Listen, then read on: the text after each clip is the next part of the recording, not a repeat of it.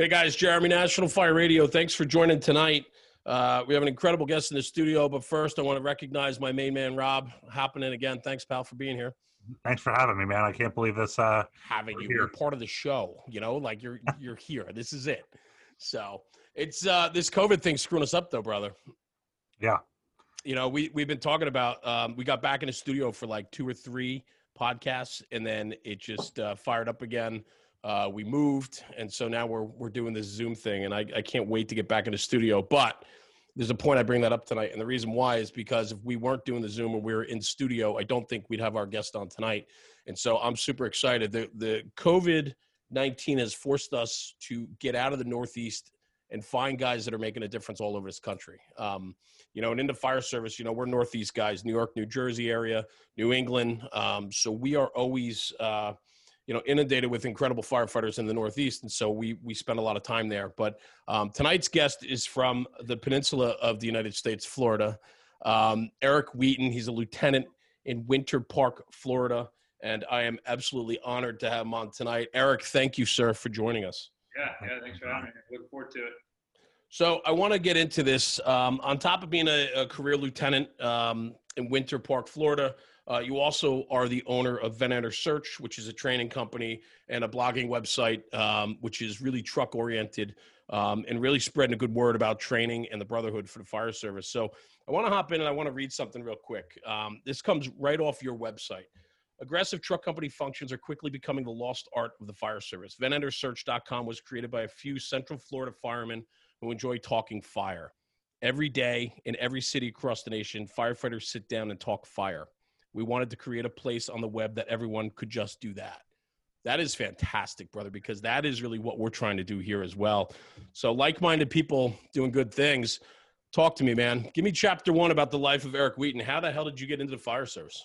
Yeah, so and you know, there's some people I'll mention about Venator Search too. When Please. We get back into the website, but you know, Jim Walsh and Jeff Collins, they were instrumental in starting that. But well, we can jump on that here in a little bit. But where I started is I grew up in a small town north of Orlando, about 20 miles. Second generation Winter Park fireman. My dad did 31 years in the job there in Winter Park. You know, I actually don't really have this fairy tale story about, you know, growing up in the firehouse, although I did, of actually wanting to become a fireman. So I'm kind of one of the unique ones where my focus was kind of elsewhere. Maybe if my dad came home and talked a lot about the job, but he was kind of quiet with it, you know. He's one of those guys. His dad, like this dad, my grandpa landed in Normandy during D-Day, and of course had all these gnarly stories of, you know, laying on the beach and grounded. He was a corpsman, so a medic, and he would grab the wounded back to the shoulder. So tons of stories. If you asked him, he'd tell. Same with my dad. If I would have asked him, yeah, he probably would have told me some fires and stuff like that, and I'd been interested. But I was big into surfing and grew up surfing, being from Florida. And it wasn't until about a couple years out of high school, I went on a trip, a surf trip / family trip with my parents and some guys from work. And they actually talked me into it right there on the beach in the Bahamas. They're like, hey, what are you going to do with your life? I was like, I don't know, man. I just want to work some BS jobs and save some money and go on surf trips. And how old were you? I was probably at that time, I was 19 or 20. Like, I have the job for you. Yeah, right. Yeah. What do you want to do with your life? You're 18, 19 years old, right? I wasn't a studious person in school. I just, I wanted to get to the beach as fast as I could. So, they actually taught me into it, like, hey, dude, you can be a fireman and have plenty of time to surf and all that. And I was like, I'm going to take you up on that. And so I got with my dad, and of course he steered me in the right direction. Thank God. He gave me a lot of good advice in school. And in Florida's a little unique. You have to actually go to a community college or state college, and then you go and apply. So you have to have your firefighter 1 and 2, and in the state you got to have minimum EMT. So you have to go through all that. It takes about a year, and then you go apply anywhere in the state. And I was never going to work for Winter Park. They actually had a nepotism law. It was had been going on for about 30 or 40 years, I believe.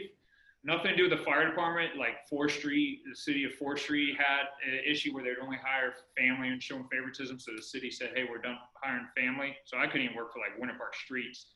Well, the union and the fire chief fought in the city and got that rule changed. and I was close to getting on with a job at the coast. And the fire chief called me. He's like, "Hey, I want you to come test for us. I'd love to, get the first family in 30 or 40 years." And I called my dad, and of course he wanted me to, so dropped everything and decided to take the test, and landed the job there. Is it civil service based in Florida? We have a civil service that protects the city of Winter Park servants, but the actual test is not your traditional civil service test. Gotcha. Okay. Yeah, it's basically your fire and EMS questions and things like that. But we are kind of under a civil service, very unique. Eric, in the city. That sounded expensive. Being a first, one of these first people coming in as a family member, how much did that weigh on you in responsibility coming in, that you were going to have that you were, I don't want to say breaking a barrier, but you're going to be re-entering a barrier that had been put up? Did you feel any of that going in, or? Huge amount of stress. But did you, even before you get to that, did you understand it? Because your father didn't talk about it a lot. And I know a lot of guys, true. even my father wasn't the most open with the fire. I grew up in the firehouse, but he never really talked about it. Right. Yeah. But I was at the firehouse a lot, but I never got would come home from calls, talk about it, things like that. I didn't have a lot of that, but there was a huge influence in understanding how the fire service was. For you, not being surrounded by it, other than your father talking about it every once in a while, did you understand the mentality and the everything else other than putting out fires? No, not at all. I mean, yeah, I would visit him at the firehouse every once in a while. Like I said, I lived like 30 minutes away from the city as a kid growing up. Now I live an hour, but if my mom and me were in town or something as a kid, she'd bring me by the firehouse, and I saw that, and we'd have you go out on the boat as a family with all the other firemen's families, and we call them island parties, little islands in Intercoastal on the river, and so I was around it like that. But as far as what my dad did day to day, I didn't really know. In fact, when I was really young, and probably middle school and elementary school, kids would be like, "Oh, cool, that your dad's a fireman," and I'd be like, "Yeah, so no big deal to me. It was just a job." Right. So then you get there that quickly. Yes. So then, like Rob said, you get there and it's like, all right, second generation. You walk in the door and you're like, all right, what's this really all about, right?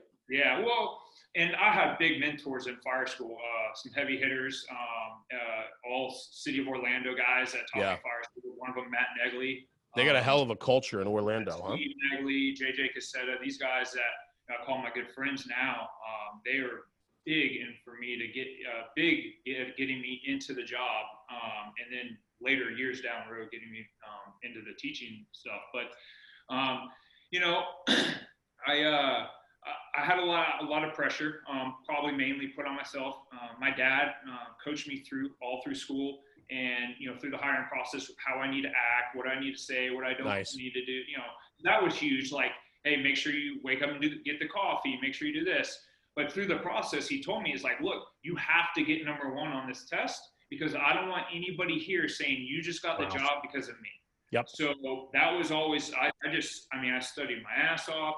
That was my mindset going into the test. And then, especially early on in my career, when I'm trying to make my own name for myself in my department, not ride my dad's coattails. Yeah. Is like, I always had the back of my head, hey, this guy sized me up. He's probably thinking that I'm just here because my dad. So I want to be that much better of a fireman. So, they accept me for Eric and not, Wally's kid.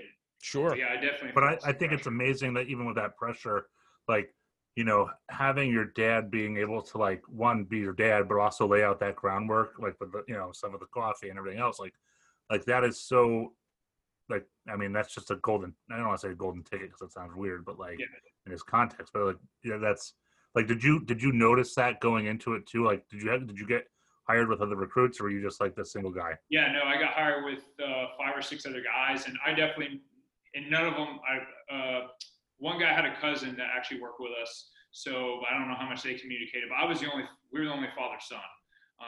Actually, still this day, I don't know, we have one father-son right now, but I noticed the difference between what I knew and what the 4 or 5 other guys knew as far as that stuff. Being the first one to the rig, checking the rig, early and often, being on time or being early, taking the trash out, answering the phone. Like, I definitely give my dad all the credit in the world, because here I am, some surfer bum. I had, basically a blonde afro showing up to the job. Like, I had some BS jobs here and there. Right. Most of my jobs through high school and out of high school were physical. So at least I had some, like, I knew how to work physically. I wasn't, Sure. like a desk guy, but, that definitely had a huge advantage, my pro years and getting in and having to work on that stuff for sure. Yeah. Yeah. And I see that you said you worked with your father for almost 10 years on the line too. Yeah. So because we were the first family members in 34 years, the fire chief really wanted to keep us on separate shifts and separate houses. Yeah, makes sense. Yeah, for obvious reasons. Basically, he didn't want a problem to come up and then the city be like, look, we tried it and this isn't working. We're not going to do it again. Right. So when I say I got to work with my dad, it wasn't like I was running the fire truck with him every single day. Although, when I would get overtime and there was really nowhere else for me to go and a seat was open up on his engine, he retired as an engineer. Big engine guy, by the way. We'd have a little. So that's my next question coming up, obviously, right? And then so I did, and then I did a time trade for his tailboard guy on his last shift. So I got to spend the last 24 hours with him and celebrate with some beers after shift. So very cool. That's awesome. It's an emotional day. Yeah, it was. Nice. So let's roll into a little bit. Let's talk about Winter Park. So you get hired. There you are. You're learning and finding your own way. You got to forge your own path. Obviously the passion for the job is inside you. And it just took the job to bring it out of you. Yeah. And so can you, hit on some of your first couple of years in and maybe a little background on Winter Park? I know I'm not overly familiar with the department, so I don't know really the size and scope.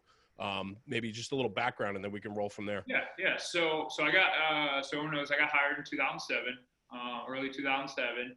And Winter Park, we are the north border of downtown Orlando. So basically where the high-rises stop, our city picks up. We're a very small city. We're 9 square miles. For Florida's standards, I'd say we're fairly densely populated because within that 9 square miles, we have 3 firehouses, 3 engine companies, 1 truck company. In Florida, we call them rescues, but they are actually medic transport units or ambulances with firemen on them. So if you hear me say rescue at all during, and that's fire department run as well. Yep. It's fire department ran, and that's pretty much the norm throughout the entire state. Okay. And then a battalion chief and an EMS captain. That's basically like a safety officer on major calls. We were established in 1900. As a fire department, and the city was established in like 1886 or 7, something like that. Very old city. They like, for Florida standards, we're old city. They like to keep the small streets. We have very small streets, low tree canopy, which kind of takes us down the route of how we got the tiller and the first one in Central Florida in many years. But yeah, it's a small department. And the training in that department is at the admin's top priority, which I give a shout out to them. That is their top priority, to have us highly trained. Our department is very sought after in this area, in this region. We have people testing from all different departments to come get hired with us. And it's if you ask them why they came to our department, probably number 1 on everyone's list was to get the consistent quality training. That's awesome. So let me ask you this too, size wise. So it's 3 and 1. What kind of staffing do you run and how many guys do you have? Okay, yeah. So 69 member department. We have 3 minimum on every engine, 4 when we're overstaffed, and 4 on the truck minimum, and 5 when we're extremely overstaffed, which just like most departments, it never happens. So it's 3 on a piece. The truck has 3 also? No, 4. 4 on the truck. Yep, 3 engines, 3 on the engines, and 4 on the truck.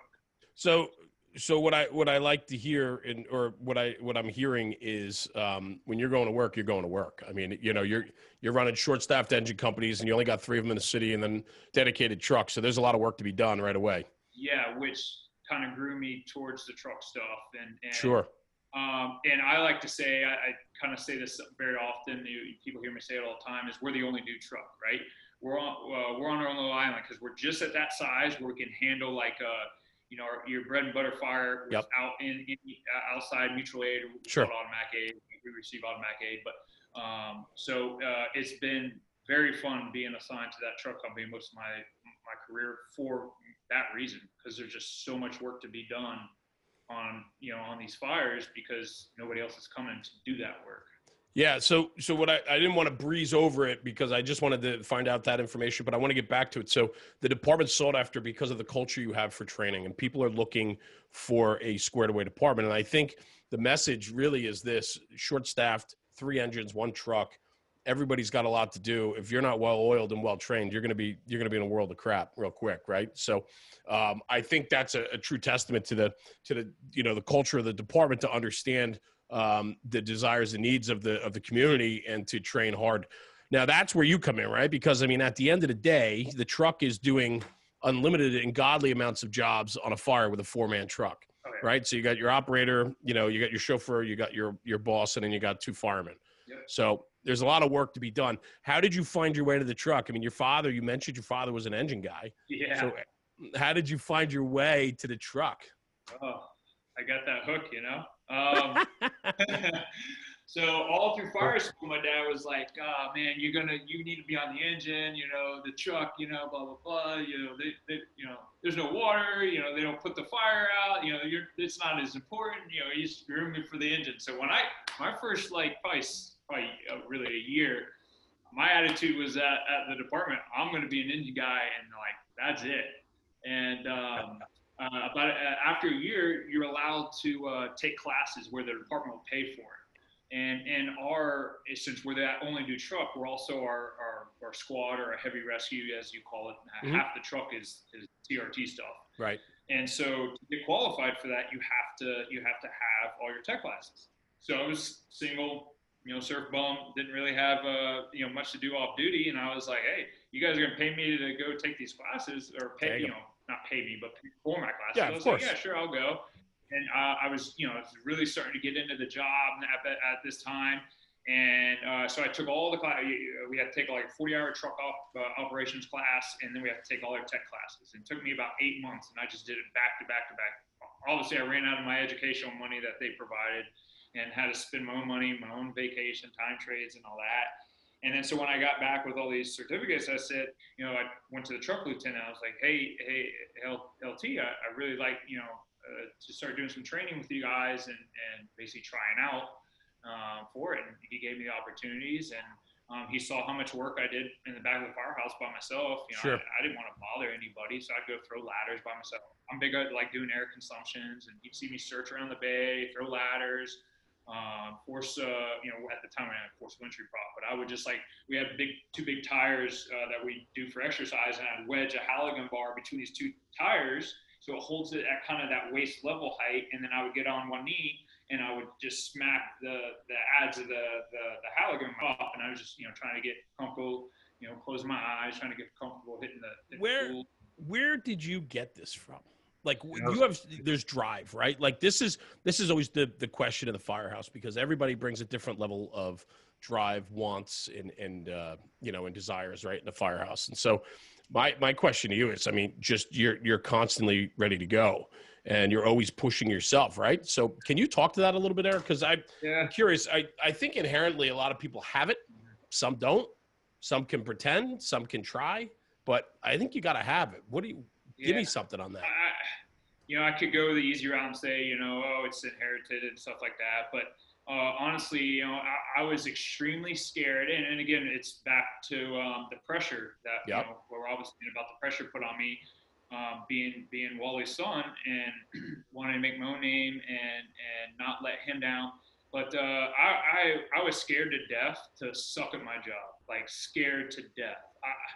I don't know what it was, but it scared me. Like if I went to work and I wasn't comfortable with a skill or you know, knowing the streets, knowing the SOGs, like I was extremely nervous, and really it was fun for me. Like doing that behind the firehouse was fun for me. So I had that too. It wasn't like, oh, I have to do this. It's, you know, it was fun, and I was scared to death to let the guys down, let myself down, let the citizens down, like all that. Like I didn't want to suck at my job, you know? And you know, what's amazing with that is I saw a post you did within the last day or two, I think, on Instagram. I think it was on Instagram, I think it was Instagram, where you guys were after training, You were like, yeah, we're gonna do some VES for ourselves anyway because we enjoy it, because it's fun.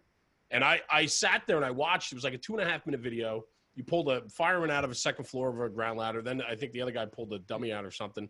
And it was, the tempo of it was awesome. And just reading the verbiage underneath it, it just said, we're doing this for fun. And I'm thinking to myself, like, how many guys get annoyed by training to begin with? And then how many guys want to do it for fun? And that to me just sets off so many bells about how passionate a guy can be about the job and perfecting the craft. And so it's a testament to you, brother. I have to tell you, I love it. I love hearing stories like this, and so on. And I think, maybe it was a throwback to your father and not wanting to disappoint and suck. But at the end of the day, man, it's your drive. I mean, it's your passion to perfect this craft. No? Yeah, I mean, I'm also somebody who's like all in on stuff, I guess. Right. Growing up, first I was like big into wakeboarding. It was like, I'm all in on this. Then surfing really took over, and traveling a bunch. I lived in Puerto Rico. Like, I mean, if you guys could look to my left, I literally have like a dozen surfboards hanging in my garage. Like, yep. I'm all in on that. And then, so when I got on the job, it's like, I'm all in, man. It's like, so maybe that has something to do with it too. Like, I have that kind of addictive personality, when you get hooked on something, you just don't want to stop. You want all the information. And you said it before about, you were like, when you were making that decision to kind of go to the truck and like started taking those classes, that you were like, you're really getting into the job. Do you remember, was there something that happened, or like a moment of clarity where you were like, aha, like now I'm like, this is it, like, and it just kind of ignited a spark? Was it a specific moment, or did it just gradually build? And then you're like, you're running without even knowing it, Yeah. Honestly, I think going to that 40-hour truck class, which was about midway through all my tech classes, I kind of did a couple tech classes first in that, and then seeing the pace of that class, and then that's where I really started diving into like all the fireman stuff, surge and ladders and VS, and I had all these like, bigger than anything Orlando guys that, and for us, Orlando's a big city department in this area. So, I had all these guys that you would look up to, and they're like, they're throwing these 35s like it was nothing. And just training's what got me to love the job the way I do. I mean, so Winter Park had a very strong training culture, even when you got hired and when you were in your first days. Yeah. So I would say that was starting the birth, because when I got hired was when my greatest mentor, Jim Walsh, was our training captain at the time, had just gotten promoted. In fact, his promotion is what created some of my hire group, right? So, and he's the guy who started, or one of the guys who started VinnerSearch.com. Right. So obviously he had a thing for training. And so I was like that first hire class that I was his first Pro B class that he, did our orientation, our Pro B school. And so that, it started there. But when I got on the line, I had a lot of pushback, because in my department, there is huge generational gaps. You don't get hired when a parking, and we're not a stepping stone, right? For the most part, in our area, people want to work for either City of Orlando, and if you want to work for the big city, you go there. If you want to work for the little city, more family-oriented, you work for us. We're very comparable. I like to say we're small city with big city tactics and big city heart, right? So, so like the last person to leave us for another job, who actually went to Orlando, and a good buddy of mine just got promoted district chief, is 15 years. We haven't had someone leave our department for another department in 15 years. And 69 guys. There's a huge generation. Yeah. So it's a huge generational gap, right? So when I got hired, the next youngest guy to me, which was my lieutenant, was 11 years older than me. Wow. On my shift. So when I came in, and then I, within a year or so, when I really started like go kind of mentality, I got a lot of pushback, not like anything really malicious, I think, but it was cool for the generation prior to me to not be into the job. It was cool not to want to wear your blue shirt on a holiday, right? So I was like hey kids, slow down, it's a marathon, or make fun of me. And I was a kid who literally, I would take my phone and I would be like embarrassed that I want to listen to radio, hey, I want to fuck FDNY, or I want to watch YouTube videos, or I want to be on the social medias trying to learn something. Like I would literally go out in the bay, and like if someone was coming by, like a senior guy, I would like drop my phone, like and act like nothing happened. I get it. Because I would get ridiculed so much, and some guys can't take it, right? Some guys can't take that. These young guys that come in, and if they have that guy that's just beating them down and beating them down, they're not strong enough to mentally enough to just push through all that stuff. And I tell you what, right now, guys, I've had some of those people, and a lot of them have retired out now, but most of those people have come up to me now and said, "Hey, Eric, I got a lot of respect for what you've done for our department, 100%, the passion you have, and it's completely changed." Oh man, it's the culture change that has happened just in the 14 years I've been there has been unreal. And my department was awesome when I first got hired, but I think it's just even more so now, just with now the young blood that comes in, and again, now we're a young department, But the guys that have laid, you're part of the it's cool to catch these guys. You're part of that foundation, man. You're part of that foundation, and we get people all the time sending us messages about how they struggle in their own departments, whether career or volunteer, that the upper management or their immediate bosses or even a senior men aren't into the job. They don't care for the job. Exactly what you were just talking about. And my message to them consistently is, don't let somebody tell you how to love the job. If you're into it, be into it. And, it's infectious. It takes time, though. You just said, 14 years or something like that?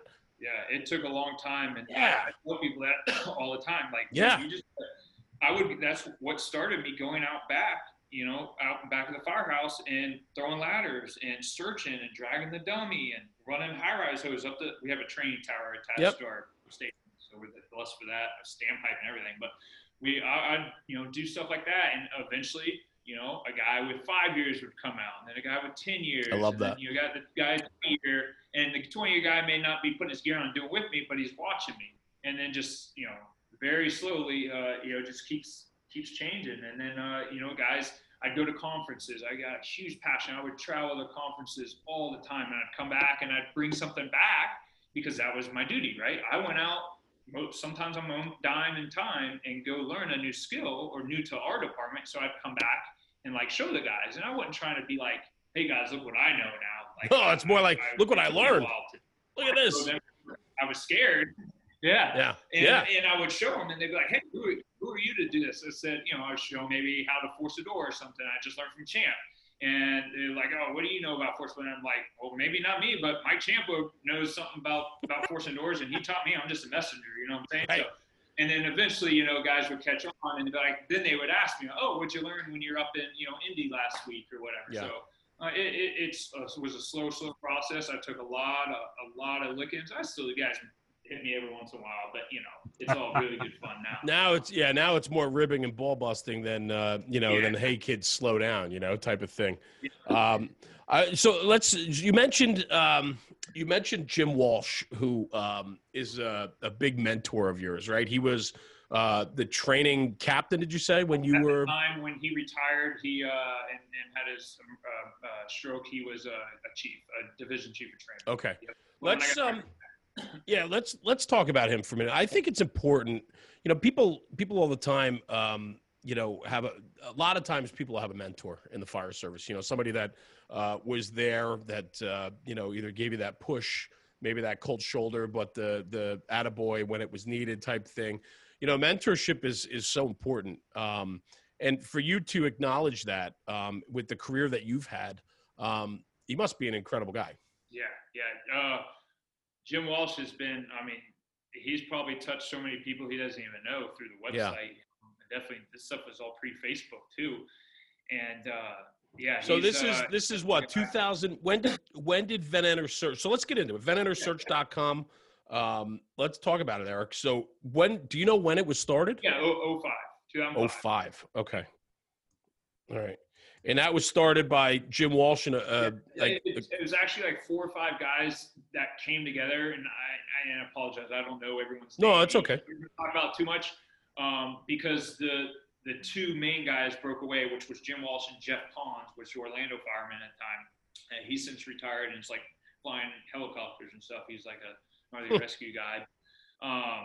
Yeah, so those two broke away. So the main guys, like if you go to the website, on some of the back end of the website, it'll have like the bios of Jeff Pons and Right. Jim Walsh. But yeah, so those guys ran with it, and I was lucky to get hired with Winter Park, and then bam, right into that culture of Vendor Search. And Vendor Search originally started as just a blog, right? So again, this is pre-Facebook, pre any social media. So it was, if you go back in some of these older posts, I mean, there's hundreds of comments on some of these posts, and Jeff and Jim would write articles, and then people would submit things, and then they would basically doctor up their submission and put it out to the fire service as a way to like kind of share information. And it really started locally, like they were teaching at our local fire academy. And students were asking them like, hey, where can we get more information on, how to force a door or something like that? Right. And they're like, well, we don't really have anything, like read a magazine or something. And so that was the aha moment for them to get together and like, hey, let's make a website that these guys can visit. So it really started locally, and then of course it blew up. And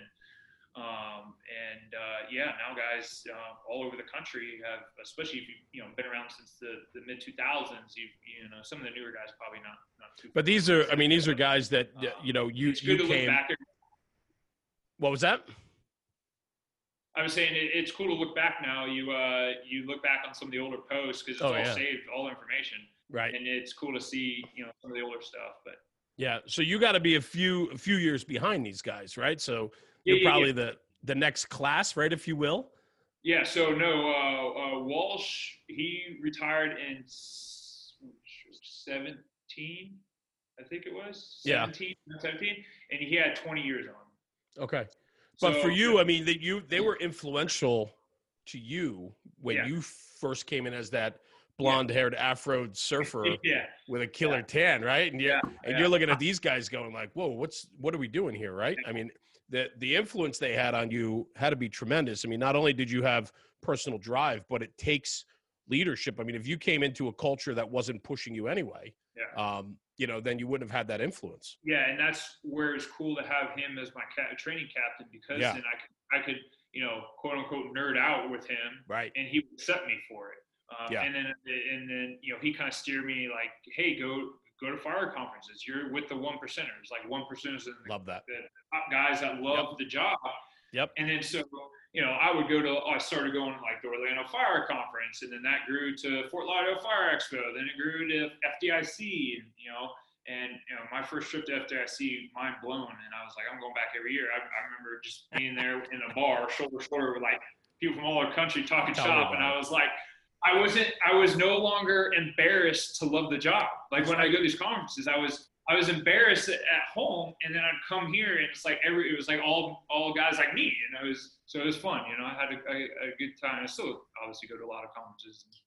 But I love that, man. You just hit on it. Like all of us have had the same experience, where it's at home sometimes you feel that you're over the top, and then you get to a conference and you just look around and it's all like-minded people with the same passion and drive, and you're just like, whoa, I'm not alone. And I think that's important to talk about too for kids coming up in the fire service that have an unbelievable passion for this job, and they're looking for a mentor, or they're looking for like-minded people because they just don't have them locally. Yeah. And now more than ever, you have the ability to seek out and find those people through social and podcasts and, you name it. So it's Vendor Search. It's the access is there now. Yeah. So how did you get into the ownership of Vendor Search? So, I mean, obviously you signed on board right away. You're like, man, I love this. This culture is just for me. This is where I want to be. And then you got wrapped up in it. And how'd that go? Yeah. So, basically I was attending a lot of conferences and starting to become good friends with Jim Walsh, even outside of work. And, I was like, hey, I don't mind helping you with a website. I didn't know crap about website design or, writing articles or anything like that. But I was like, hey, I'll help you out, come up with some ideas for the site and stuff like that. So he's like, yeah, sure. I could use the help. So I basically was just helping him out, doing some back end of the website stuff. And then he kept getting requests to do training, more training. Like it started off with just lectures. So Right. the intention of the website was never to be training, like going out and teaching, lecture, or hot. Like that was never the intention of the site. It was like literally just a blog. So I was just helping him with the blog stuff. And then he started getting all these inquiries about going and lecturing of things that he had learned. And he was big on lecturing for truck company operations and then ultimately leadership. And so, we started getting some requests for hands-on training. Hey, do you guys do hands-on training? And I was like, hey, let's do a class. Like, let's just do it locally and stuff. So I want to say it was about 2014-ish is when I kind of came in and started helping the back end. And then 2015 is when we started doing our hot class. And I think the first one we did was our water can class. Nice. We do. And then fast forward about 2017, and he's now a training chief in our department, and they're at a staff meeting at the firehouse upstairs there, and he suffers a major hemorrhagic stroke on duty, wow. like in the middle of the meeting. Wow. And we're a transporting fire department, so thank God, because medics were up there in minutes. I have 2 hospitals basically my first due. So hauled ass to the hospital, got him in surgery, and basically the doc said, it's like, it was a size of an orange, his bleed. He's like, if you weren't where you were, like he could have been in his office alone and the outcome wouldn't have been that. Wow. And so unfortunately he had to, he's up walking around, everything's got some deficits, but very minimal stuff, still in spirits, but unfortunately he had to retire. Wow. So crazy thing was a week to the day, we had a meeting, and he's like, hey, Eric, he was grooming to be the next fire chief in my department. Like he was going to be the next fire chief. That was a given. And he's like, look, I got to focus on this. At the time I was an engineer, with you. And he's like, I want you to take the business and run with it. And nice. Like, God, yeah. It was like a week, and it was a week to the day. A week to the day, he had that stroke. So a lot of people think, on the outside looking in, that I took it over because of the stroke. It was actually already in the works a week prior to his stroke. Yeah. Well, he saw a passion in you. I mean, he saw the light flickering. You were ready to run. And I think he knew that, you had the ability to do it and take it to the next level too. So you're doing a lot of hands-on now, right? I mean, you guys seem to be doing a lot. I know it says what you do programs at Valencia College, right? In Central Florida. And you've done hot training, right? You've done FDIC. Mm-hmm. And then on top of that too, you're part of the UL study, aren't you? Yeah. That's been awesome. Unfortunately, it's been pretty slow as far as meetings and things like that. But that's in Philly, right? They're doing it in Philly? Yeah, Delaware County. Okay. Philly. Yeah, so we're wrapping up. In fact, they had 2 experiments today, or one experiment today. I believe by next week we're wrapping up with our 20th experiment. Wow.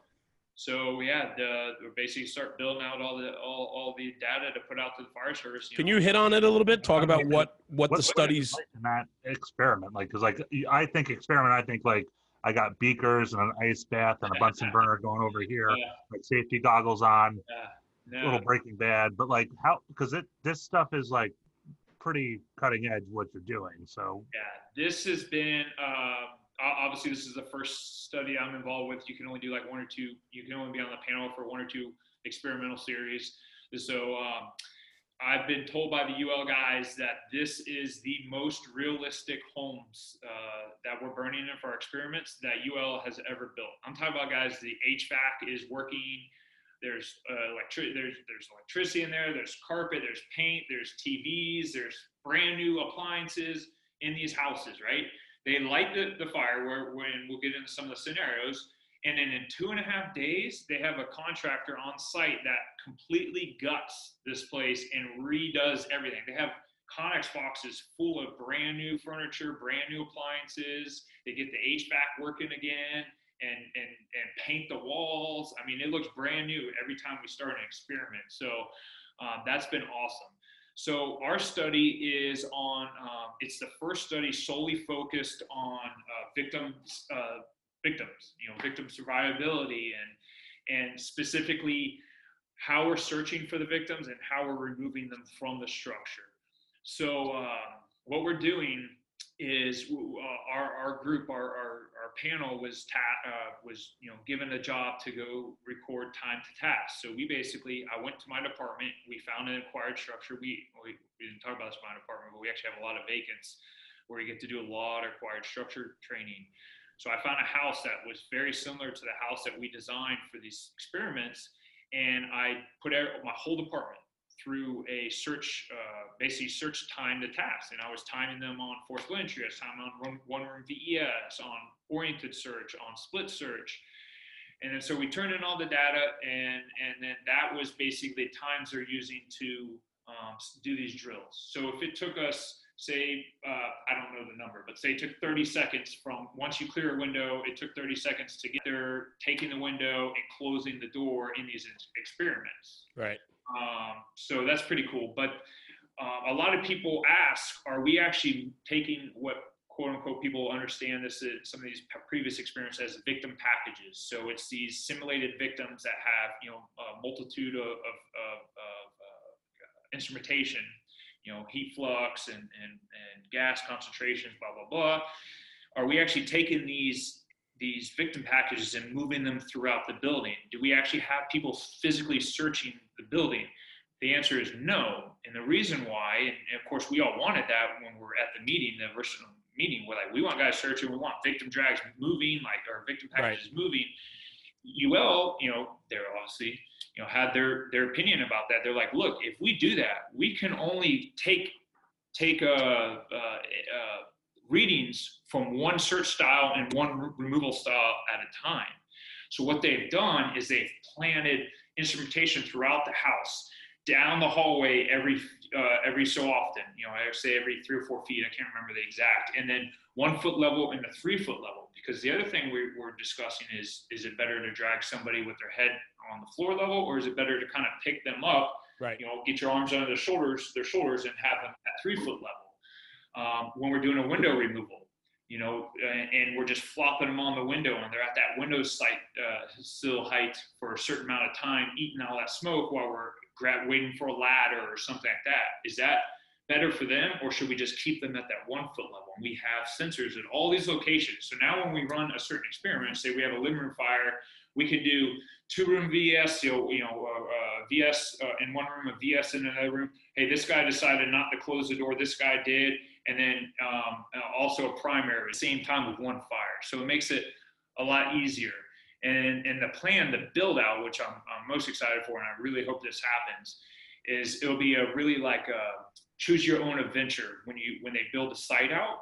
So you'll look at the fire, right? You'll look at the house fire and be like, I'm going to VES that. And then I'm going to VES the Charlie side. So you go around the Charlie side. Now you got 2 windows to choose from. That window looks good. I'm going to VES that. Now I jumped in. I decided to not close the door. Now you're going to see there's a victim on the bed. Now you're going to see what's going to happen if you didn't close the door. Or if you're a slower searcher and you took X amount of time, you choose your time, you're going to see what happens. Or maybe you started a primary. I'm somebody who's always going to pick somebody up and drag them at that 3 foot level. And right. I think I'm this fast. And you're going to get to see, you're going to hopefully you'll be able to slide something down the hallway that shows what's your victim being exposed to. I mean, it's pretty awesome. I can't wait. It's pretty wild. What I like about it is you're truly packaging all the information, because and it's not UL. I think there have been people in the past who have picked certain aspects of certain studies to harp on, and then they're like, I got a drum, now I can beat this as loud as I want. And I love when you said choose your own adventure. It brought me back to being a kid and having those books where I would like go to page 62 and you found the dragon dead, like kind of thing. So like that's going to be. I can't wait to see the information. Yeah, and we're getting readings pre-extinguishment, or I should say pre-suppression, during suppression, and post-suppression. So if you're like a truck company that, we're at a double house. So if I get to fire my first due, my job is to get in front of that engine company, direct the engine and take care of the fire and basically search my way back. Well, now I have data that I can see what's all happening with wherever victim location that I want to choose, what's happening. or maybe I'm a department that has to search behind a hose line. So now you get to see what's going to happen with that delay in getting the search done. So how long has this been going on for, Eric? The actual physical experiments, or how long has no, I mean, this has obviously been, quite a long time from inception to, practicality. 19, was it 19 or 18? Okay. Yeah, it was our kickoff meeting. COVID's kind of slowed everything down. This is, how many fires have they done? They're probably around that 17 to 18th experiment. That's wild. We're capping out at 20. Because I'm thinking 20 fires, right? In the same, it's the same structure, right? There's two structures. But they're identical, correct? Identical, yep. Right. So you're taking 20 fires and using different variables for victim survivability, and the amount of information that's going to be compiled from that is just unbelievable. And right? I've only talked about the victim stuff, but part of our study is also size up. So there's a guy, every burn, that's doing a 360 with a GoPro on a gimbal, and he's sitting there the entire time during the entire experiment, and he's doing a 360 the whole time. And then obviously there's stationary cameras everywhere. So we're also going to talk about size up stuff, so. Wow. This has to be I have to think this is a highlight in your career, or one of many highlights in your career, I'm sure. Man, for sure. I'm very proud to be part of this, and it was awesome being selected and, representing my department in Florida. I'm extremely happy. What, has there been a moment in this that you've just like, I don't know, it's just been like, this is the craziest thing I've ever seen, or like, just kind of, you couldn't like really put the words what was going on, but you're just like, this is cool. During the experiments? Yeah. Yeah. First of all, I was actually extremely surprised at how big they let the fires get. So I'm talking about like out of 4 windows in a ranch house. Oh, I saw some of the footage. So that was first like, holy crap. And then, they let it go. And then, I think to tease, because obviously I don't have any data in front of me, and they haven't released any official data, but we thought door control was important already, especially the Close Before You Doze campaign. Yeah. I'm going to say it's going to be even more important according to this study. I think you guys are going to see that door control. I think everyone's already kind of on that page where, hey, door is pretty important. Right. But I'm starting to see how important. So that was that's my job as a interior searcher, is to close the door. Like, that's what we do. So I get that concept, but like to actually see it now in an experiment and see it multiple times and how important it is. I mean, it's very significant to get that door closed as soon as we create that vent. Like, as fast as you can. The side-by-sides are going to be incredible to be able to watch the side-by-sides of if you do, if you don't, right? Because what I love is we all learn by seeing, right? I mean, a lot of people read to learn. I'm a visual guy, right? I'm an audio visual guy. And to be able to see that, and then, it takes the argument out of it. Like Rob was saying before, there have been other studies where people like to beat their chest and say, this is the only way to do it because we've done this. Now you have the ability through such a thorough testing to say, we know survivability is here if you do X, Y, and Z versus down here. And so we suggest that you look at your practices and your guidelines and procedures, and to be sure that you're giving the victim the best chance for survival because you've tested for that. Yeah. And I just think that, when you're out discussing, say, VES with people, and one question we always get asked is, if you dive in a window and then on your way to the door, so right, doors are typically straight across from the windows, and on your way you hit a victim, is it better to just abandon the door, say the door's open, abandon the door and go back to your window and drag this victim there? Or is it better to bypass that victim, may or may not sweep the hallway at this point, and then close the door and then go back and handle that? I think you might see more of a clear-cut answer with some of this stuff, barring like maybe a small child that you could just quickly out the window, get out with, and you're on one story, stuff like that. But you're going to see where that door is huge. Yeah, I believe that. So you hit on something there too. I mean, obviously the name of the site in your training company, Van Enter Search, let's talk about the stigma of VES a little bit, right? Oh, This right. is what's that, Rob? I'm getting my seatbelt on because the Yeah, captain well, put the I mean, fasten because seatbelt sign here. for me, it's a non-issue, right? Yeah. The thing is, though, in my department, based on staffing, VES truly is not a primary function, just based on how we operate, due to staffing and a few other things. We can typically make searches done through via the interior because most of it is residential structure fires, and we have the square footage in my area where you can typically make it. The homes are big enough. You're not talking, smaller row frames or something like that where, your egress is always cut off and what have you. So, but anyway, to get away from that, where I'm going with this, there's this incredible stigma of VES, and then there's VEIS, and then there's, this point of view, that point of view, and so on. How in a department like yours with a 4-man truck and you're the only truck in the city, is VES do you have a VES firefighter, an OV? Oh, yeah. Or, okay. So can you talk about I guess where I'm asking you to go? I mean, this is right in your wheelhouse, brother. So, Yeah. lay it out for me a little bit. I mean, let's talk about this. Yeah, so I guess it kind of explained how I was brought up on how we perform VS, and I think you're going to see it's a bit unique than most departments. We feel it's definitely safe.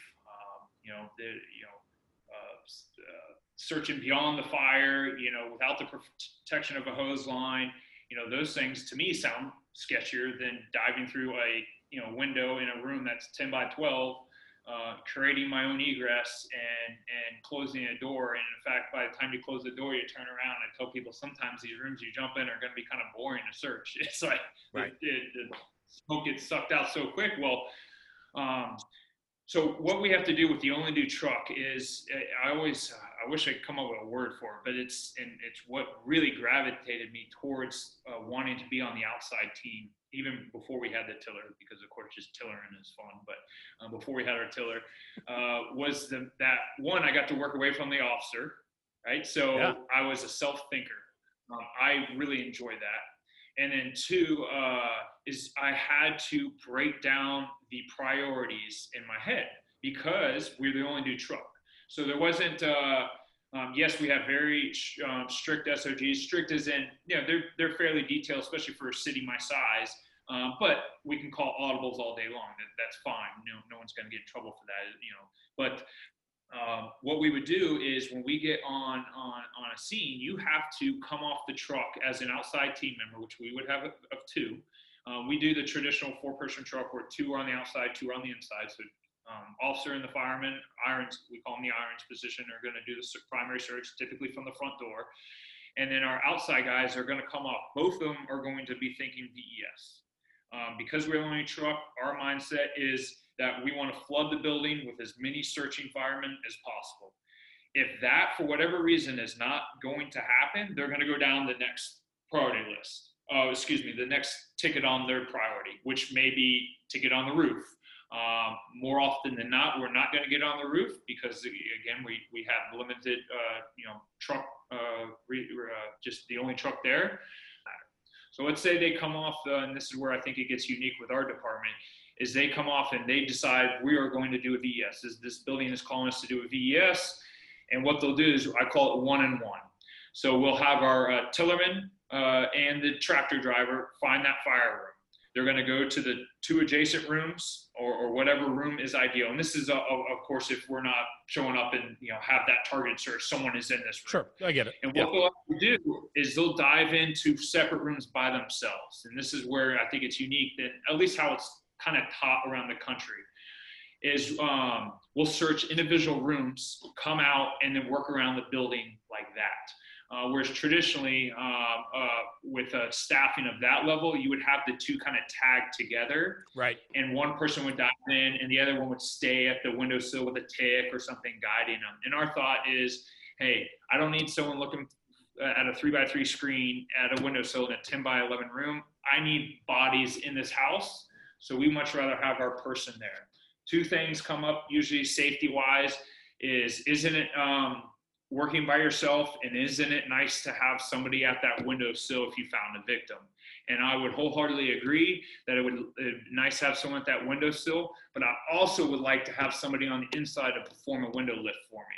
Because if you've ever done a window lift, it's very challenging. Okay. 100%. So, what our process on that is, if you find a victim, I'm going to shout at you, hey, Jeremy, maybe you're sweeping the hallway and I just came out. I got a victim. Come down the hall. Come help me with the window lift. We'll float the victim out. And then guess what? There's plenty of people outside, at least in my fires, they're dying to do work. You got, Grit, you have the safety officer, hell, you got the chief. You got somebody there that. Listen, that people are coming. People are coming up that ground ladder to help you do a victim removal all day long. There's people there. And even if it's a one story, so that's how we get around that. And then as far as the other safety thing about working by yourself is, we try to stay on the same side of the building together. And then say, if I come out of my room and Jeremy, you drove in the other one, before I grab my ladder, if it's a 2-story and move to the other side of the building, if you're not out yet, I'm going to scurry up your ladder. Right. Hey, man, where you at? Oh, I'm in the master. I got some boarding conditions. Okay. Hey, dude, I'm going to run down to the next, to the Delta side. All right. I'm coming out right now, So we kind of keep track of each other like that. And again, but Eric, I also think, thought process yeah, it makes sense. But I also think too, that we get so lost in not having a real conversation about firefighting. You know how much of it is done solo?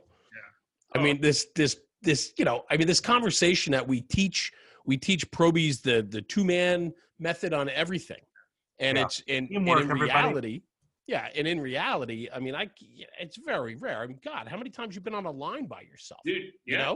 Well, a three-person engine company, the nozzleman's by himself and the officer is in charge from the nozzle to the front door. I mean, you're connected by a umbilical cord, but you guys are working by yourself, the whole time. And it's a real conversation that I think we gloss over. Yeah. And so for you guys, and I think it is unique, because I can't tell you, sitting here chatting with you, I'm thinking about it in my own world and the departments that do VES on a regular, like you guys do, but to have, to see 2 ground ladders get thrown on adjoining windows or different rooms on the same side, and 2 guys scurry up, 2 guys clear the glass, clear the sash, and make entry and do simultaneous VES. I don't think that's the norm in a lot of places. I really don't. It's not. And talk about working by yourselves, oftentimes our interior crew will split search. One will go. Yeah, 100%. Right. And, I have some of my areas extremely large homes, so I wouldn't necessarily do it on all structures. But, we have our shotgun shacks that are 800,000 square foot. Right down from our firehouse. Those are split searches in under our 4-minute benchmark in no time. But yeah, so I think it is unique. It's worked for us, and I think once I explain it to people, on paper it sounds real dramatic and scary. And once I say, hey, we're creating our own egress. You're in a 10 by 12 room. It's you check on your partner before you fully go on to the other side of the building. It's nice to have somebody on the inside too. Like, people usually give me an aha. Okay, yeah, I get that. So, but with anything in this industry, it takes years and years for people to understand it, respect it, and then it becomes standard practice, right? Where you guys have been leading the charge and been doing this for years and years. This is foreign to somebody else somewhere else in the country, for sure. Yeah. Well, even talking about like aggressive truck culture and like that 4-man truck, and having like, just when because I'm thinking about what we do at work, and I'm thinking about what happens in Hyattsville, and then I'm like, kind of like, and that's where I'm like, all right, these are my personal experiences.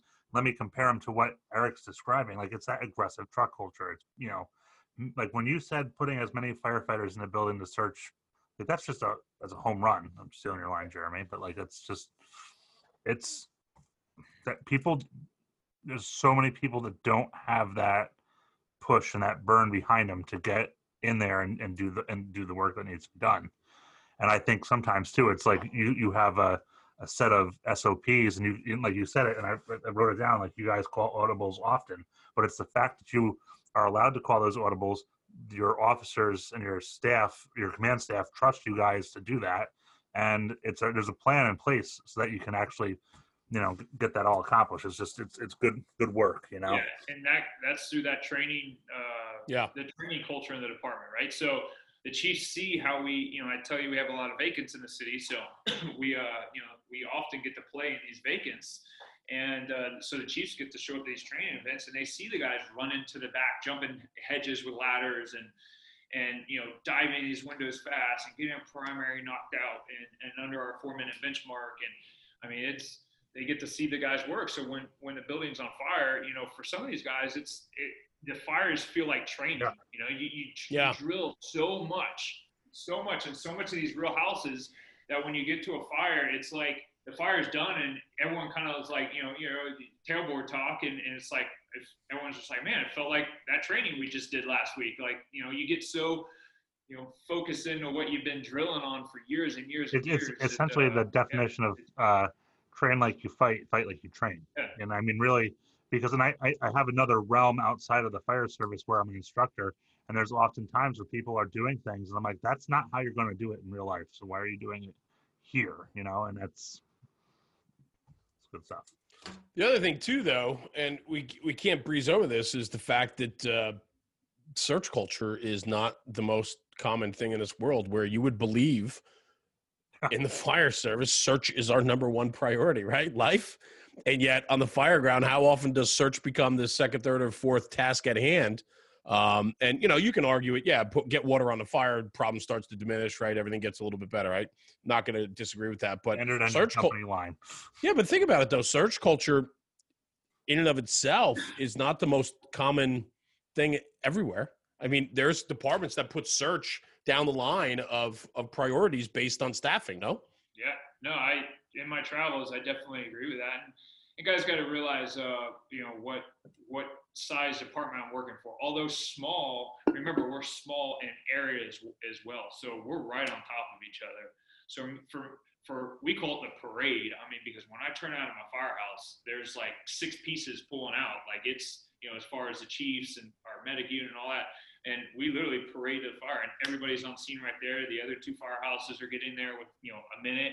Yeah. And so we flood the fires with 19 to 23 people, within 4 or 5 minutes. So, we are blessed in that case where I don't really have to make that decision. Should we apply water first or should we do a search first? It just all kind of happens together. No, I get it, man. Bread and butter for sure. All right, let's change direction a little bit, man. We talked about your career. We talked about Van Search. We talked about the UL studies.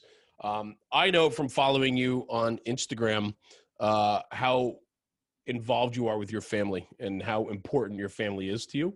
I know you mentioned surfing, but I think I don't know which one trumps which, but I got to say, just for your wife, if she ever listens, obviously family trumps the surfing. But talk about family a little bit. Just how important that is to you, because I know I see it.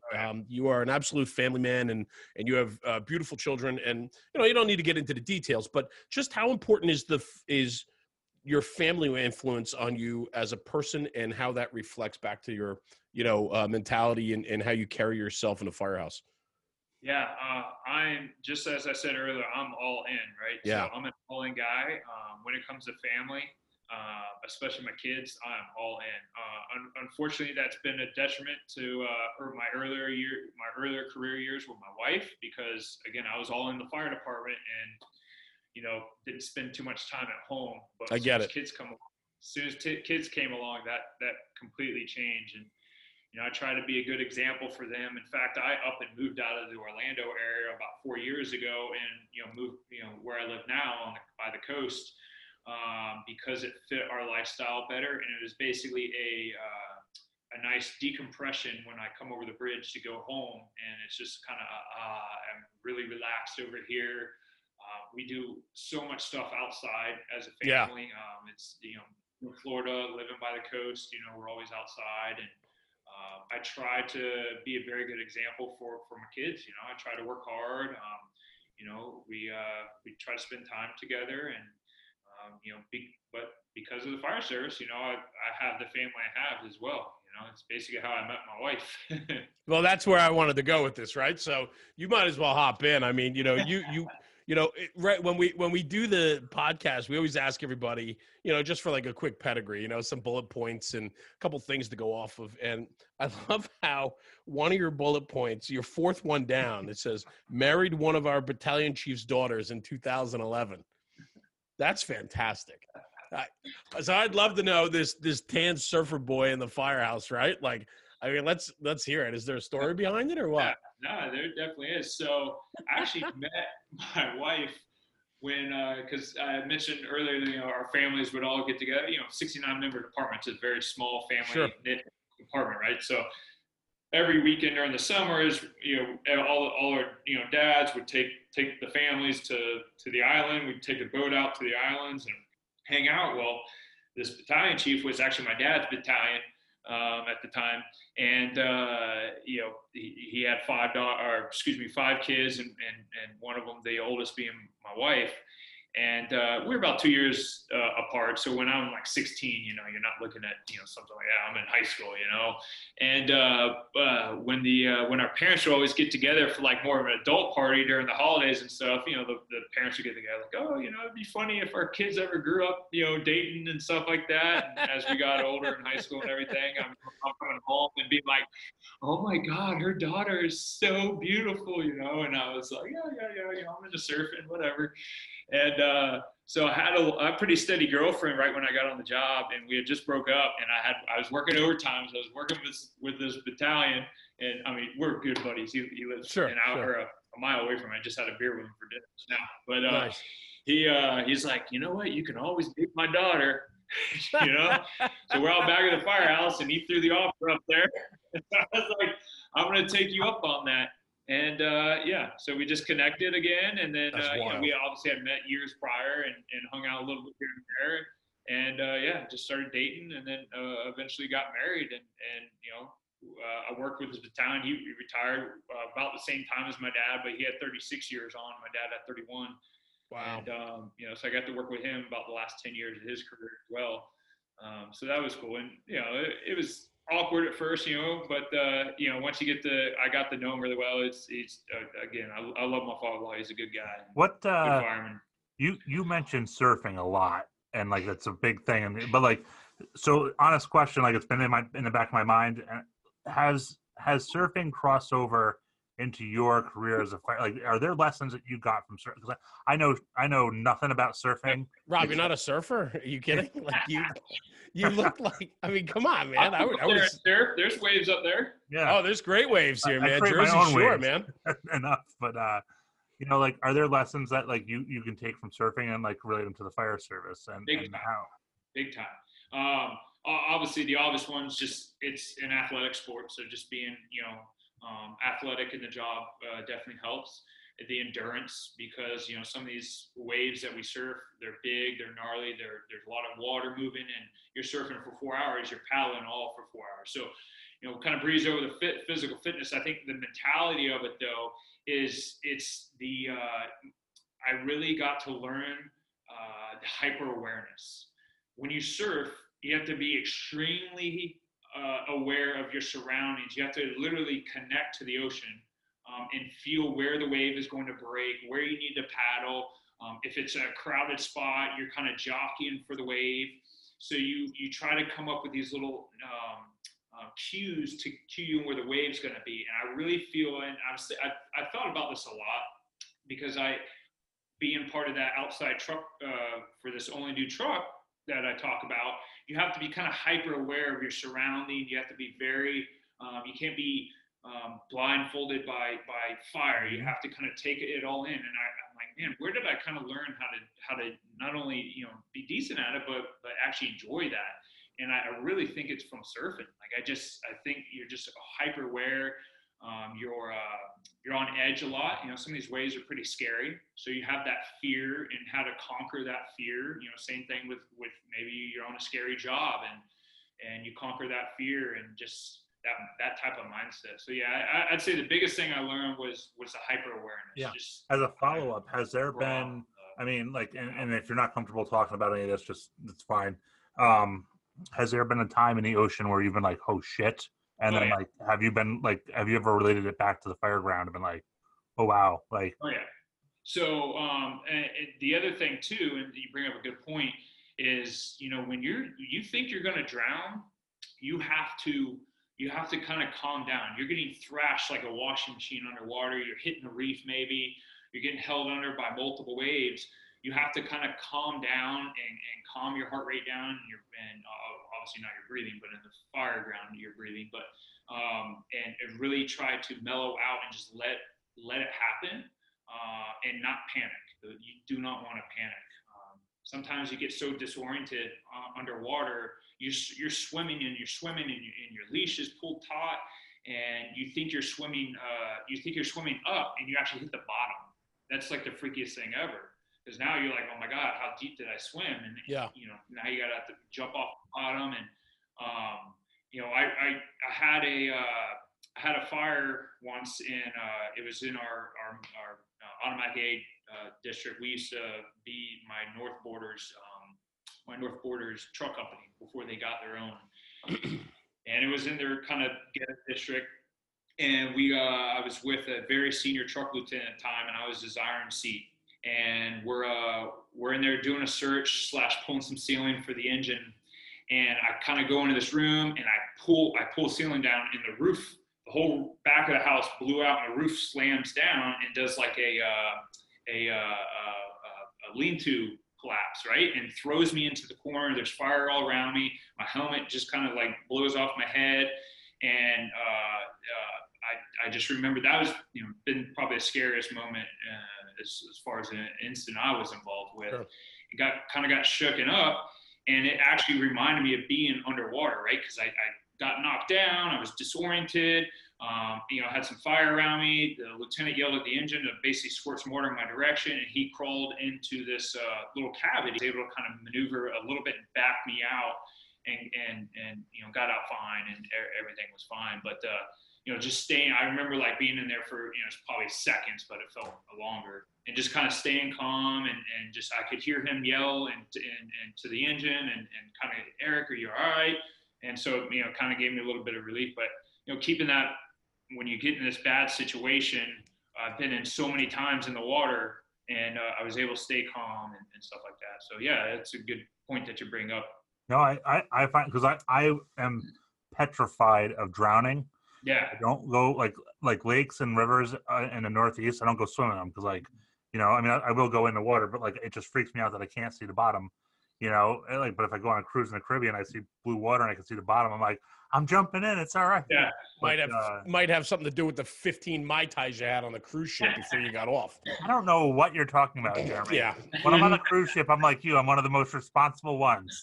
That's right. Always. Don't, well, yeah. Don't So listen. He says. Come on. But seriously, that's like drowning is like, and when you're describing getting thrashed around, slammed against the reef, swimming down, like that disorientation, I mean, my anxiety is going up, but like there's a part of me that wants to be like, all right, Eric, I'm coming to Florida, take me surfing, just because I want to just for the experience of it, if it's something that we can relate to the fire service, and we can kind of gain some hyper awareness, like that's what an awesome skill, because you can't go light buildings on fire. It's called arson. Yeah. And then go to your own fires and be like, oh, well, I'm getting all this training. And then depending where you are, your training might be limited to a bale of hay and a half a pallet. So how do you figure this stuff out? So there's got to be another way to bring your awareness up. Nice. All right. So listen, I know we've been going and we're hitting some good stuff. I want to talk about real quick before we wrap this thing up. I know that you're an apparatus guy. You mentioned the importance of the tiller and where you are. And tillers in Florida, I don't think are the most common, let alone in your area for sure.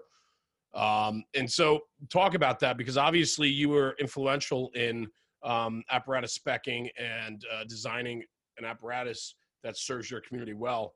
And we're apparatus guys. And so that's why I thought we'd wrap on this conversation, because this is, we nerd out on trucks as well.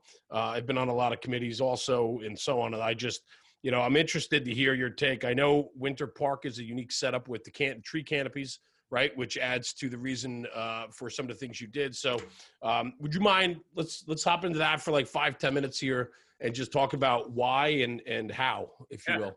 Yeah, so we were the first department in Central Florida, and I couldn't even tell you how long to have a tiller apparatus. There's only 5 departments in the state currently that I think there's 2 on order that have one. We actually have 2. We have a front run Pierce and a backup KME. And basically, what we used to have, I guess I'll start with that, is a Pierce, traditional heavy duty rear mount aerial tower, rear mount bucket there, and it was getting damaged heavily driving through our old city streets. Like you said, we have a low tree canopy. So we were constantly doing bucket damage. In fact, the last time it took me an hour to cut the bucket out of a tree, and it was like $33,000 of damage in the bucket. We would, the tail swing on those things. We would tail swing, down our tight streets and can open our cars and wouldn't even know it. And the lack of compartment space in these vehicles. So, like I said, we're the only truck in the city, which means we're also the only special ops in the city. So we wanted a vehicle that not only could maneuver through the city well, but offer more for the citizens, being the technical rescue side of things. Sure. So obviously a tiller was an obvious choice. We lost a foot of ride height with the tiller, so tree canopy is no longer an issue. Obviously the maneuverability, I don't have to speak of that. The compartment space, I think we went from like 160 cubic feet to 490. Yeah. Night and day. We're with a tiller that has to have more compartment space. Yeah, we had to have more compartment space than ground ladders. So I have 188 feet of ground ladders, which, for my area of the country is definitely respectable. And because we needed to opt for the more compartment space. So the uniqueness of the vehicle, though, because we have seat assignments and ride assignments, we wanted a vehicle that when you get to a certain call, you do not have to go very far to grab your equipment. For an example, the officer and the orange firefighter, the only compartment they need to grab tools out of for a automatic fire alarm to a high-rise fire is the track through the lock tools, their force of entry tools, their rabbit tool, their water can, hooks. All that is all right there. What's cool, one of my two favorite compartments in the truck was the tractor driver and tillerman's compartments. And those were in the back roll-up compartments, last before the ladder tunnel. And that's their personal gear, their hand tools, spare air cylinders. They each had their own thermal imager. And basically the thought process behind that is that obviously the tillerman would walk down, the tractor driver would run down the trailer, and they'd meet in the back. And as they're throwing on their air pack, and obviously their ladders and hooks come out the rear of the truck, they could size up the building. Hey, man, I'm going to go right. Cool, I'll go left. Hey, I'm going to hit the rear door on this one. Or, hey, I'm going to VES that window right there. And as they're getting dressed, they're communicating and coming up with that game plan and splitting the duties up right there before they even break from the truck. And those are the only 3 compartments they need to grab from is the 2 drivers and the very rear where the ground ladders are kept. And then also the driver side is all technical rescue related equipment, and all the officer side is all fire related equipment. So we have like a salvage compartment, forcible entry, spare extinguishers, saws, all that, and, lift bags, cribbing, hydraulics, confined space, blah, blah, blah. And for auto accidents, we'll crab the trailer over, block the auto accident scene, and anything I need to cut somebody out of a car is on that driver's side. So I never have to walk to the danger side to cut anybody out of a car, right? It's all right there inside that safety cone. And that now detailed spec has transferred over to our engine companies. Nice. So let's talk about the spec process real quick, right? So you as an officer, a lieutenant, right? Did you get the truck under your tutelage as a lieutenant, or? No, so I was a fireman when we got the tiller. So and our firemen are our tiller operators. They rotate driving the front and the back, but we have engineer positions. So is that a promotional position? Are correct, yeah. So the firemen basically rotate the fireman seat, the iron seat, I should call it the tiller, tillering and tractoring. So they rotate kind of those 3 seats, and the engineer rotates the 2. So that way everyone's really proficient at driving both ends and stuff. So yeah. So I wasn't part of the original spec of getting the vehicle there, but once it got there, the loose equipment part, I was heavily involved with that. Yeah. So let me ask you the process. How important in the process? I mean, in a department where the training culture is so important and hands-on, I have to think that kind of in the same regards to designing apparatus for form, fit, and function of what you guys want to do and how you operate, to put together a spec committee is hopefully, I would think in a department like that was made up of representation from across the board. Oh yeah, from all ranks. Yep. Yeah, and that just speaks volumes, because I mean that's how you get a functional apparatus. You know, so many of these departments have these committees that are, you know, just don't have equal representation across the board, and then what they end up with is something that is just non-functional for them. Yeah. So that's you know, that's an important concept in the speccing, and then the equipment layout. You know, to be able to have a say in that, super important. So. All right, cool. And then the engine companies you mentioned. All right, so talk about that for a minute, right? The engine companies. This driver's side ladder. Yeah, right. Driver's side ladder, ladder complement. Talk about that. Yeah. So we have a pretty unique engine, and probably from the first sight that you see our engines is you're going to notice that the ground ladders, the 14 and the 24, they're mounted on the driver's side. And that was very intentional because, again, back to these small streets. So one, we could not have a lot of engines in my region have those top-mounted ladders that then fold down, right? And take up like 6 feet off the side of the rig. That was a no-go because we have low park cars. We have, again, the tree canopy because they cut it basically like a half circle around the street. So again, that sidewalk side of that ladder rack coming down would be in the trees and then land on parallel parked cars. So we needed something to come off the into the street side. So that was one of the reasons there. The other reason was because we have seat and tool assignments for our engine companies, the driver typically doesn't need as much tools and equipment as the officer and the fireman, right? So for instance, we needed the full height compartments on the officer side, and then where the ladders are mounted, it's that Zyco ladder rack that kind of comes out and down. Yep. They could have like the half compartments, right? So, for instance, on the officer side, they have high-rise hose that's hung on 3 pegs. And a compartment being from Florida, they just get destroyed by the sun. So they have to be by the compartment. And we ran all our hose off the rear, which is pretty unique in Florida. Florida is generally a cross-lay department or state. So we ran everything off the rear. And are they dead loads or pre-connects? They are pre-connects. We do have a dead load for our 3-inch to our ram nozzle, and a dead load to like our apartment. Your tenement lay or whatever. Yeah. Yep. So that was another spec that we had talked about because it was always our intention to get the engine to go past the building, right? Well, guess what happens when you get with an old school guy that's not in that mindset? He wants to line that crosslay over the front door as a driver. All the time. And where's the truck, right? Farther back. And when we have the rear mount, guess where they put the turntable? Even further back. Yep. Another reason why we get a tiller there for the mid mount to get it closer to the scene. So then now the engines are forced to pull past the building and do the little cab out, like Steve Robinson is a big preacher about, right? To get that cab out and then line those pre-connects up with the front door that way. So to force these drivers to pull past, we everything off the rear, which just made more sense anyways. Just a much better pull.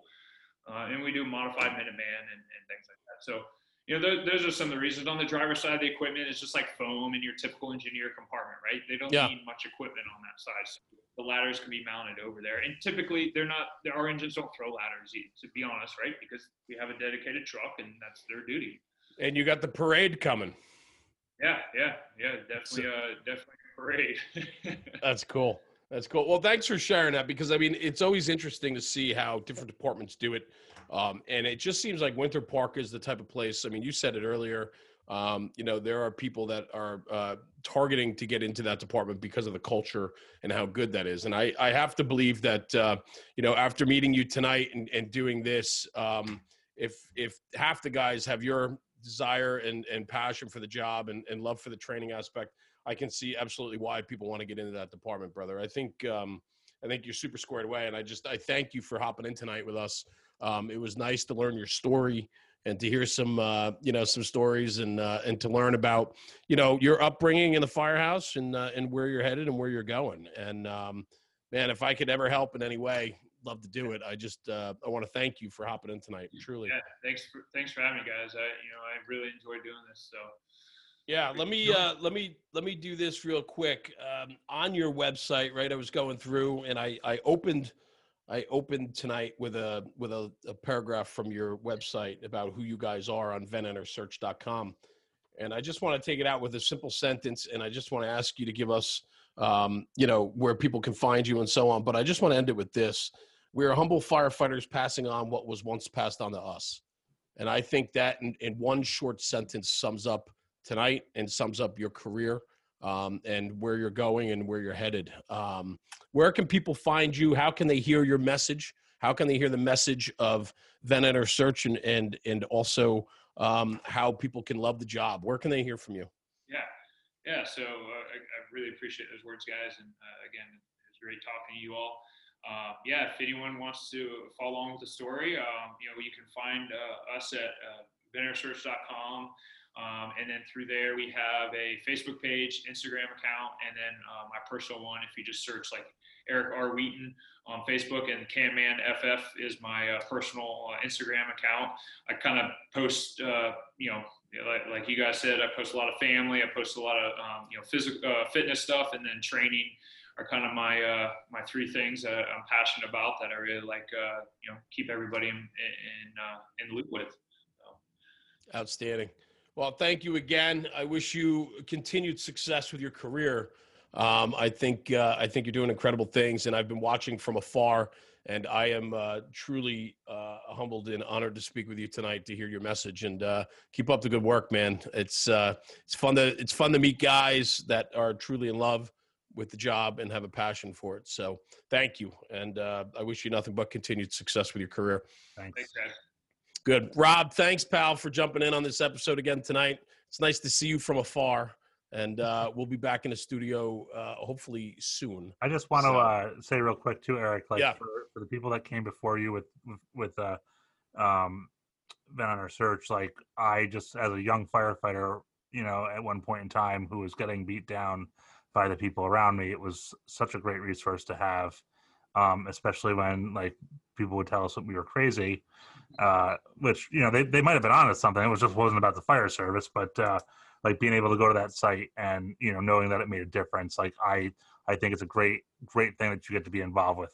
I'm truly jealous because tonight when I was talking with Jeremy, even going back to Will Price and Nick Bailey's post about that hidden set of beds in that knee wall. There were so many things that I thought about fires from that time and just different things we were going through. So it's really it really is a living piece of fire service history here in the United States. So it's awesome. So thank you. Making a difference, brother. Making a difference. So I thank you. Guys, thanks for tuning in tonight with Rob and myself and our guest, Lieutenant Eric Wheaton. Eric, thank you, brother. And I appreciate it. And we'll catch up soon. For everybody, this is Jeremy. Thanks for checking us out. We'll talk soon. Bye-bye.